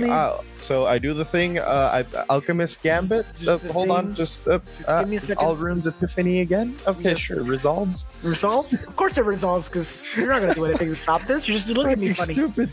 It's like I've literally played like standard on arena, and again, yes, I do understand it's arena, and a lot of people will start like yelling into like the skies, the shuffler's broken, and you know it's not. It's just a shuffler. It's random. What do you want me to do about it? Yeah. So, and I have like just waited a whole game, just played control the whole game, just counter stuff, and just be like, okay, oh look at that, I got all 4 All Runes Epiphany in my hand. Let me just murder you with like birds for like 4 turns in a row. Yeah. So now I get to do that for 8 turns. Are you fucking kidding me? It's amazing. kind of insane. Yeah. It's insane. Also, what is that like 3-costed card? Does it not have a translation future sighting? What is It's cute. I just read it while you were talking. It's not that great. Target player shuffles up to 4 cards from the graveyard to the library. Look at the top 4 cards of your library. Put one of them into your hand. The rest in the bottom of your library in random order. It's fine. It's maybe like if you have an extra space in a blue deck. Sure. Yeah, I mean, it gives you stuff back, and on top of that, it's what's that freaking spell card? Like it's like an anticipate with like an extra thing. Sure. Like you pay 1 more for anticipate, so you can get stuff back from your graveyard. Yeah. Which isn't absolutely terrible, to be honest. I mean, sure. While I do agree there are better alternatives, like just straight up playing the spell from your graveyard. Mm-hmm. For example, like I've been in my Burrell deck, I've been in situations in which the only thing I can do is stare at my graveyard and think, God damn, I wish that was back. I wish I had, so I could like search for it. Exactly. So it's actually not a terrible card to have, especially in a deck like Burrell where you can cast this for 2. Is that at instant speed or was it a sorcery? It's sorcery speed. Yeah. Well, that doesn't make it as great, but I don't know. I don't like. It's not like an auto include, but it's something that I would definitely like to have lying around just in case. Stop trying to justify the card. The card is bad. Yeah, it's kind of bad. That's why I'm like, it's an uncommon. The worst, like maybe they could have just made it a common, I guess. But you know what? I don't hate it.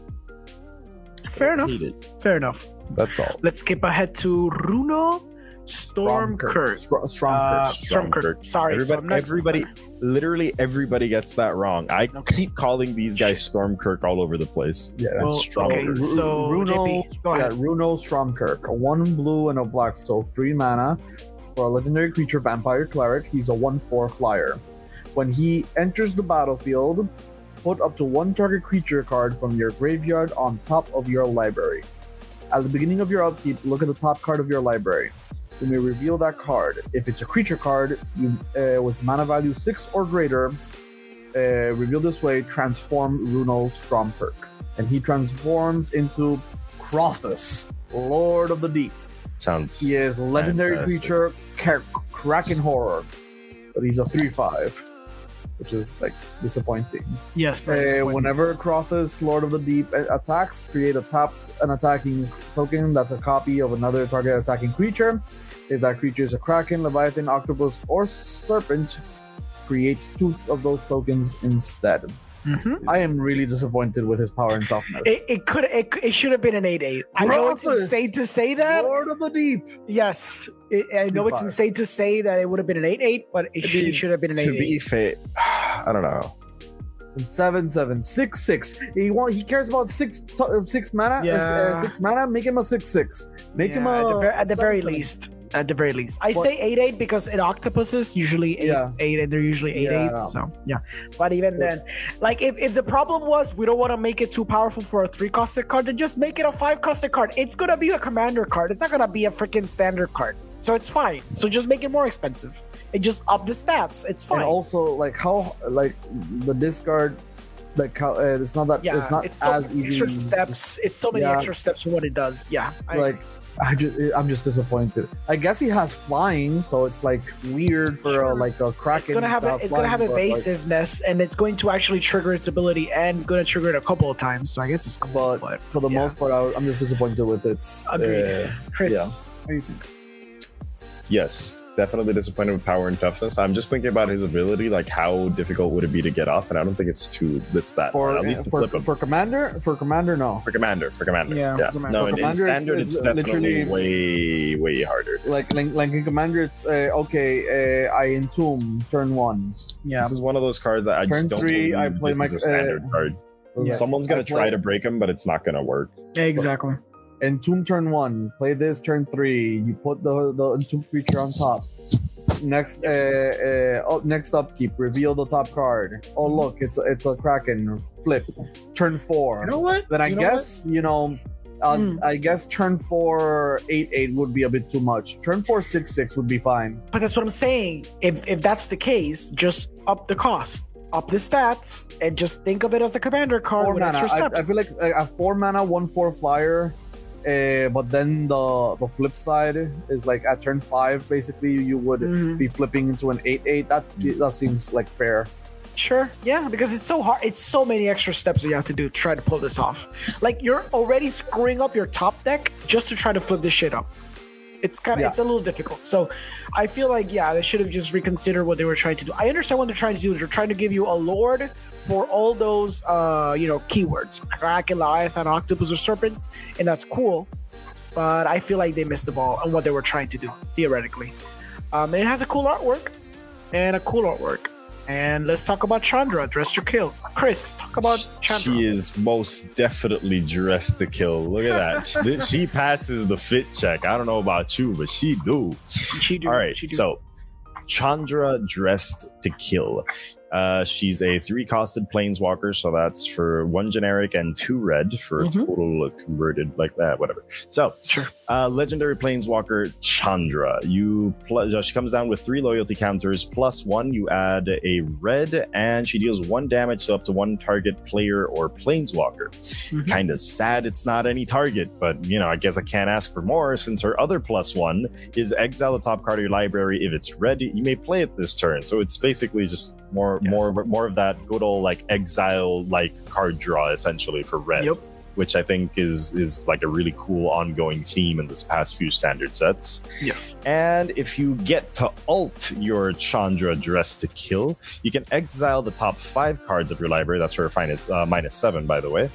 And you may cast red spells from among them this turn. You get an emblem with whenever you cast a red spell, this emblem deals X damage to any target, where X is the amount of mana spent to cast the spell. So your burn spells become double burn spells, and they'll just like burn for 1 additional damage, probably if you're playing burn right. But point is, it counts in 20 life formats. Standard. Yep. You like it? I do. Okay. I do. So, I like it Orengo. First off because of that art. It looks fantastic, and second, it's a good art. It's just I enjoy the idea of just like burning for adding mana, and if and that's a really big if, you can alter and it's like nice. Yeah. Orengo, do you smell that? What does it smell like? It smells like Dookie here. This is a bad Chandra. Yeah, it's a bad Chandra. I know that they probably considered the fact better that probably Chandras, pinging any target into broken. But you know what? Why not? Why not? Why can't she just ping anything? Like, come on. I know she's giving you 1 red, so you can just cast like a 1-drop or whatever. She doesn't protect herself. That's also true. She does That's not. your job. She's clearly your job. A value. She's arriving to the party. It's your job to protect her. You gotta simp for her. It's your job to simp for her. She's dressed to kill, but she can't even kill creatures. It's the problem. I feel like she should have at least had the caveat of killing small creatures at the very least. And again, I know that she adds up red, but it doesn't mean that she can also kill a super creature. Come on, just make her kill a creature. Also, the exile the top of the card, it has to be red. But It's also very specific. Yeah, That- it's yes. not any card. This is perfect. This is great. No. It'll probably Yes. be decent in mono red aggro decks, but the thing is, you usually don't It's include slow. these cards because it's slow, and that's the thing. Even at 3 mana, which is kind of insane to say, it's too slow because it doesn't kill a creature. If it will at least kill you a creature, then you drop a 1-drop so you can protect Chandra, then it's doing its job. But since you can't ping the stupid creature, I feel like that's the only thing. If it literally said any target, it might have been a different story. It's not horrible, but it's real. We've seen better Chandras, even at the uncommon level. Remember the one that came out, the one from Corset? Even that one, it was 3 cost and it was pretty good. Yeah. I think it was a rare uncommon. Now I don't remember. Chandra, Acolyte. There we go. of That's the one I was Flame. thinking of. One Yes, red, legendary planeswalker Chandra. 0. Put a loyalty counter on each red planeswalker you control. Her second ability, 0. You create 2 1/1 red elementals and they sacrifice at the next end step. Yeah. And -2. You just cast an instant or sorcery with converted mana cost 3 or less from your graveyard. If that card would be put into the graveyard this turn, exile. Was that a it rare instead. or an It's a uncommon? rare. It's a rare. A rare. It's a rare. It's a rare. Oh, It's a never rare that's better than that. Yeah, and that's a mythic. This is a So good that's what I'm card. saying. Yeah. Like I remember that Chandra card being very, very good. So that's what I'm saying. Like this one, it's a little more disappointing. It's more of a value Chandra. It's not like Dookie. that one, which is way more aggressive. It's bad. Yeah, it's not that good. It looks pretty though. That art, phenomenal artwork. Yeah. But she. I'm actually dressed- kind of disappointed in like the art section for it because Mhm. in the left art you got like the really cartoony alternate art looking Chandra, Yeah. and then on the right, which is supposed to be like the borderless, which you would assume is like the alternate art, is where you get the usual Magic style Chandra. So. Yeah. I'm a little confused. That seems inconsistent. It almost seems like they just switched it out last minute, which, again, I'm not mad at that borderless art because it looks really good. Yeah. But I do think it was a little weird that they did it that way. Yeah, just one of them looks like standard Chandra you would see in a core set, and the other one looks like it's like alternate aptly- art, cartoony, like Chandra. But the thing is, that one actually seems to fit the name. Because when I see the other one, the normal one that looks like a corset Chandra, she does not look like she's dressing to kill. You know what I mean? I mean, she just looks like a normal Chandra. to the good as fuck at that wedding, but you But know, it's the borderless one that looks apt for the name. You know what I mean? yeah. That's what I'm trying to get across. Like the other one just looks like standard. She could have been called Chandra, Acolyte of the Elementals, and it would have been the same card. That's what I'm trying to say. Yeah. Okay, let's move on. So we have some more of the alternate versions. There's a John Seward, which, that's cool. He has a training thing. There's so many cards. That's the good thing about this. The only good thing that I enjoy. And I feel like Wizards isn't like completely conscious of this, but all of these things are beautiful for the secondary market because everything crashes. It's nice when they aren't cautious. Yes, because everything crashes, and then we can all get these nice cards for cheap, for pennies, because there's so many versions of it. Pretty sure you wanna read the mana form Hellkite. Sure. I was gonna read this one first, but let's read it until it said the mana form. Yeah, mana form is pretty cool. So mana form Hellkite, it's a two colorless, 2 red for a 4/4 flying dragon that reads: whenever you cast a non-creature spell, create an X red dragon illusion creature token with flying and haste, where X is the amount of mana spent to cast that spell. Exile that token at the beginning of the next end step. This is insane in any spell slinging deck. This is insane. Standard likes this so. That is also very true. Like, So, just yeah. even if you cast like something that's 1-costed, like just burn your opponent's creatures, you're still making bodies that are gonna smack face.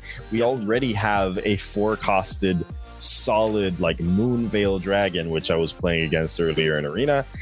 That alone is a good ass card. Now we also have a mana form Hellkite, which wow. Yeah. Like the standard already kind of rewards you by casting multiple spells as it is, especially like when you're playing, for example, against werewolves, in which you're literally like, oh well, you got to cast multiple spells or you're gonna fall behind, and you're gonna get like run over by werewolves.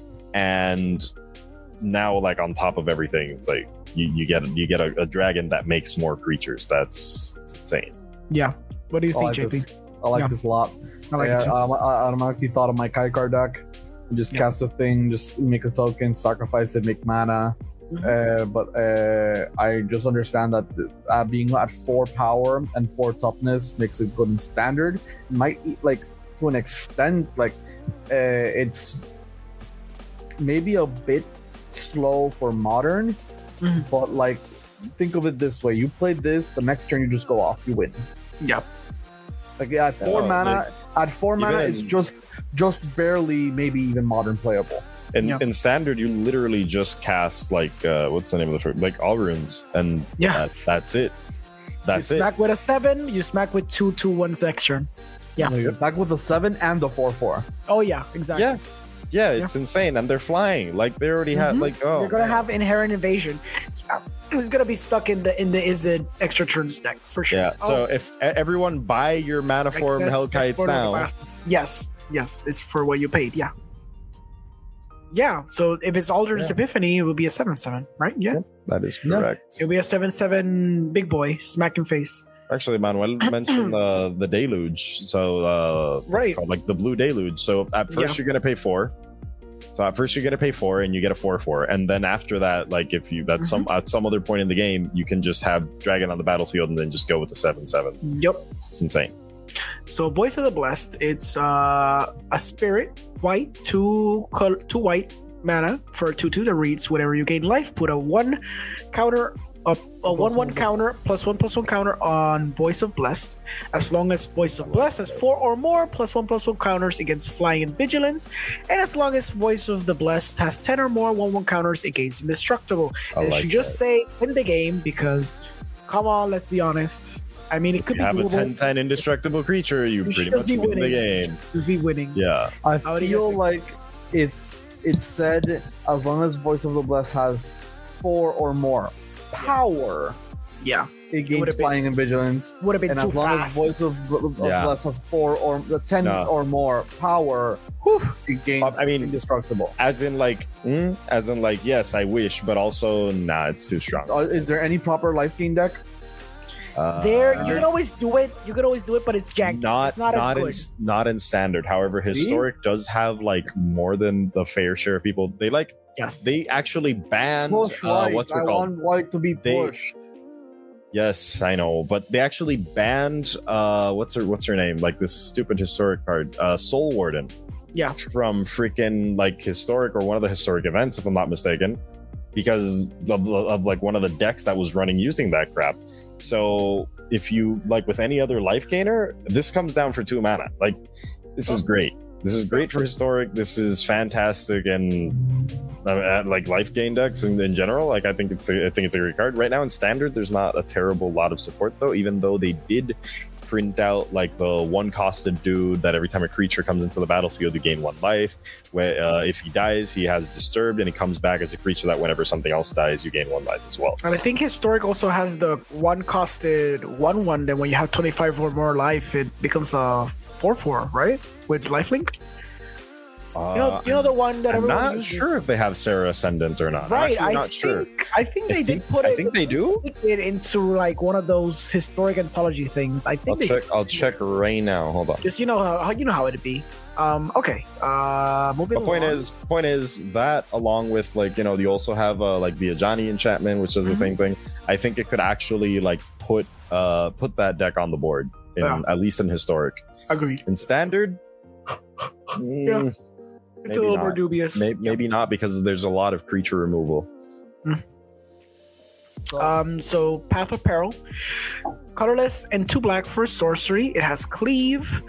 But let me read the effect first. It says destroy all creatures, and in brackets it says with mana value 2 or less. So if you decide to play the cleave cost, it's going to cost you 4 colorless, a white, and a black, and you remove the brackets to just be a 6 mana destroy all creatures. I like it because of the versatility, of course. It's actually pretty good in standard because for 3 mana, it's Doomscar, but for black. Because usually when you're Doomscarring early, you're usually doing it because you want to get rid of the little mono white or mono red decks that are destroying you, and you want to try to like tempo out the board. And it's a good alternative in black because you can just remove all the small creatures. And then when you have enough mana, if you're Orsov, then you're lucky enough to be able to just cast it. It's a Doomscar. It's worse than a Doomscar, fair enough, but it's a Doomscar in black. So I guess it's pretty decent. What do you guys think? This is for standard. Like, obviously, any other format is shit, unless maybe Commander. Unless maybe Commander. The versatility, but like, there's better stuff for other formats. Yeah. Correct. Okay. Now let's get to the next one then. Very quickly. We're almost done. So let's talk about this one. Yeah, Concealing Curtains. Go ahead. So Concealing Curtains, it's a black creature. It's a wall. Yep. So right, that's cool, right? Yeah. Yeah. 2 and a black, transform it, and it becomes. You can only activate it as a sorcery, and it becomes the Revealing Eye. When this creature transforms, target opponent reveals their hand, choose an online card from it. If you do, that player discards that card, and then you draw a card, and then they draw a card. Yeah. This is the Eldrazi one, right? What? No. It feels like the Eldrazi card. What's the one that's used in Modern? So, the Eldrazi one, Thought-Knot Seer, when it enters, it exiles a card from your hand. Right. And when it leaves, you get to draw a card. So this is worse. Got it. No, this is just the fairy. Yeah. Oh, fairy. Right, the fairy one. Yes. I forgot the fairy. Yeah, the blue one. Shit. Now I have to look for the fairy. Card. Because it's legendary. I'm just mad that it's a rare, to be honest. You want it to be uncommon? That would be kind of ridiculous as an uncommon. Vendilion Click. It's just Vendilion Click on a body. Yeah. And I really like it. Because Menace, it has Menace and it's a 3/4. Yeah. Current really standard kind of likes the graveyard, man. Yeah. Yeah, it's good because one comes. What's the power and toughness on the defender side? 0/4, so that's pretty good. It's a 1 mana 0/4. It's a body blocker for days, and then you flip it for a 3/4 menace that you thought sees someone, and they get to draw a random card. You just take their best card and hope they don't draw better. It has menace, so you're going to be attacking, and you're going to smack them for 3. Yes, for sure. I feel like this is a really, really strong card, and we'll see play a lot. Yeah. Standard. Chris, anything to add? No, man. Okay, let's keep going then. So you want to read this one, Chris? Hallowed Hunting? Let's see. Hallowed Hunting. It's an enchantment, comes down for 4. That's the 2 generic, 2 white. Enchantment, as long as you control 7 or more enchantments, creatures you control have flying and vigilance. When you cast an enchantment spell, create a white spirit cleric creature token with this creature's power and toughness are each equal to the number of spirits you control. That should be in the goddamn spirit deck, like the commander thing, and it's not in the commander thing, and I'm mad about it. Yeah, it's not going to be in the commander deck. Other than that, I really like it. You make creature tokens for casting things. That makes me happy. So this is the reason I told you. It's big, dumb, and happy. Oh yeah, of course. This is the reason I told you that spirits have an enchantment sub theme. Yeah. At least in this set. Yeah, it seems like it, yeah. We'll have to see how good it is with the other stuff that'll be eventually leaked. Revealed, sorry, yeah. But for now, yeah, I can see where they're heading with the idea. It's a little, expensive for what a spirit deck usually is, because usually going to be like, it should be like, well, granted, I guess it would have been 3 mana. They would have bitched it would be too powerful, I guess. Because you still have to cast enchantments to do stuff. And you only get vigilance and flying with the enchantments if you have the 7 or more. So it's more of an enchantment thing. Exactly. Yeah, you could probably stick it in a good enchantment deck, and it just naturally gains value. So yeah. And finally, you want to talk about this one? Arc Ghoul of Thraben. Go ahead. That card is very good. Yeah. 2 and a black creature zombie cleric is a 3/2. Whenever Arc Ghoul of Thraben or another zombie you control dies, look at the top card of your library. If it's a zombie card, you may reveal it and put it into your hand. If you don't, put the card into your. If you don't put the card into your hand, you may put it into your graveyard. Yeah.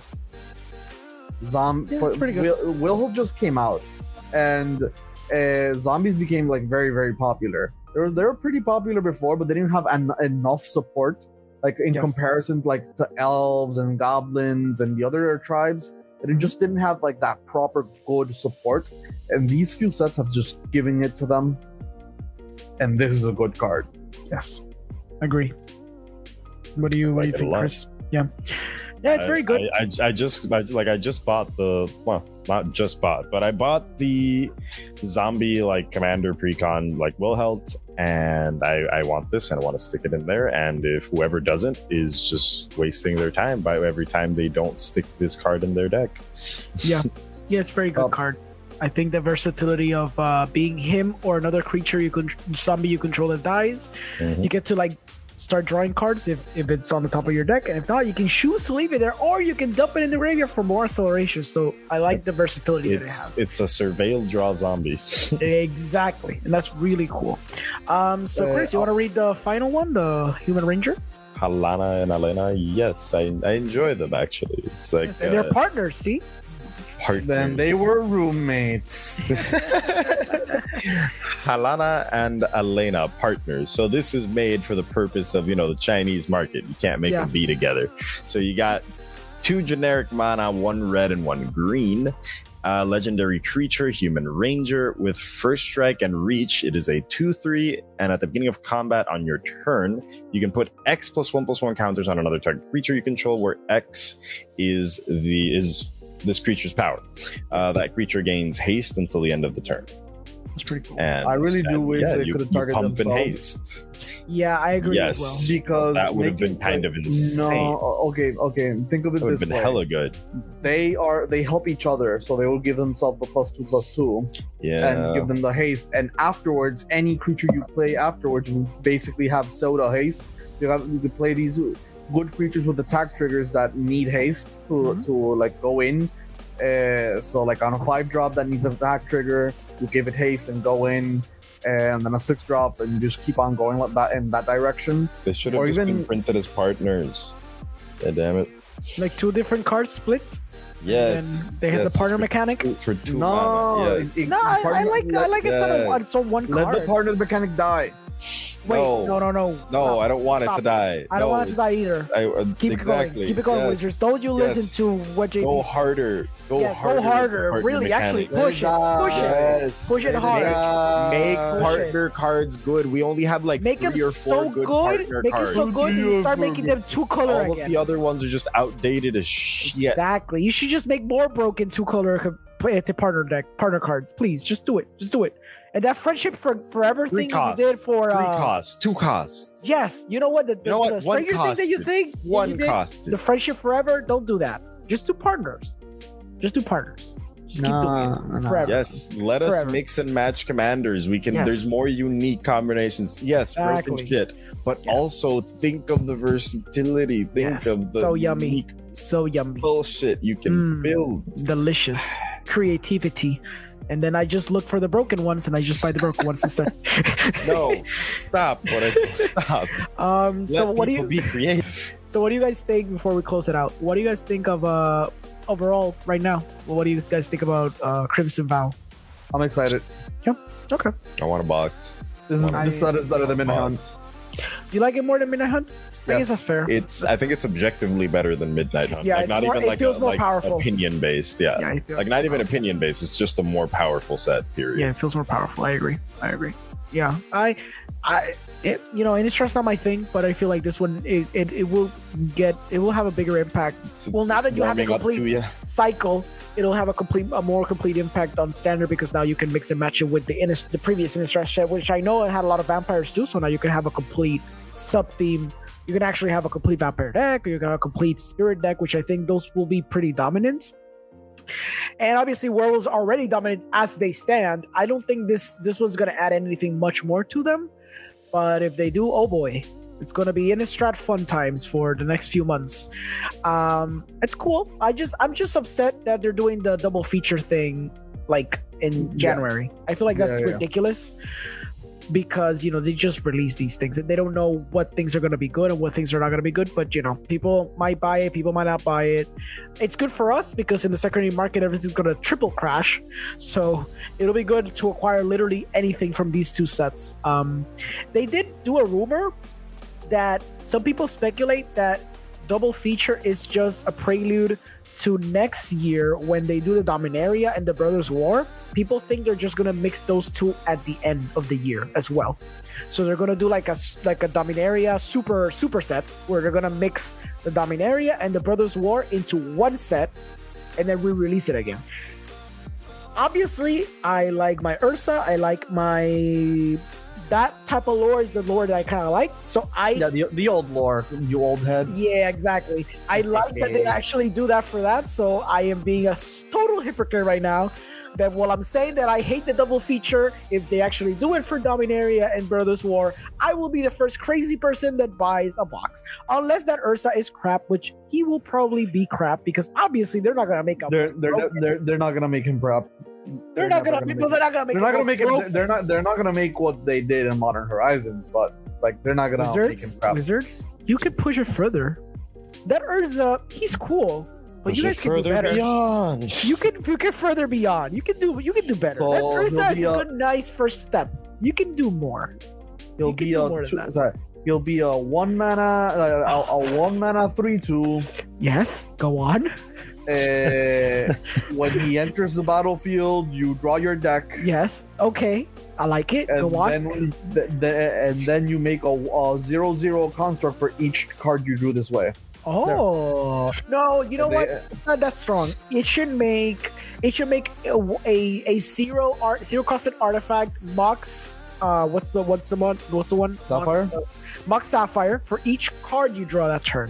Make it a Mox Lotus.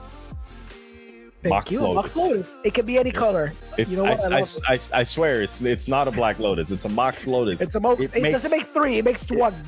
No. It makes 2. It makes. It makes 2. Yeah, it's a Mox Lotus. It's gotta have the Mox Wizards, card in there. You still have time.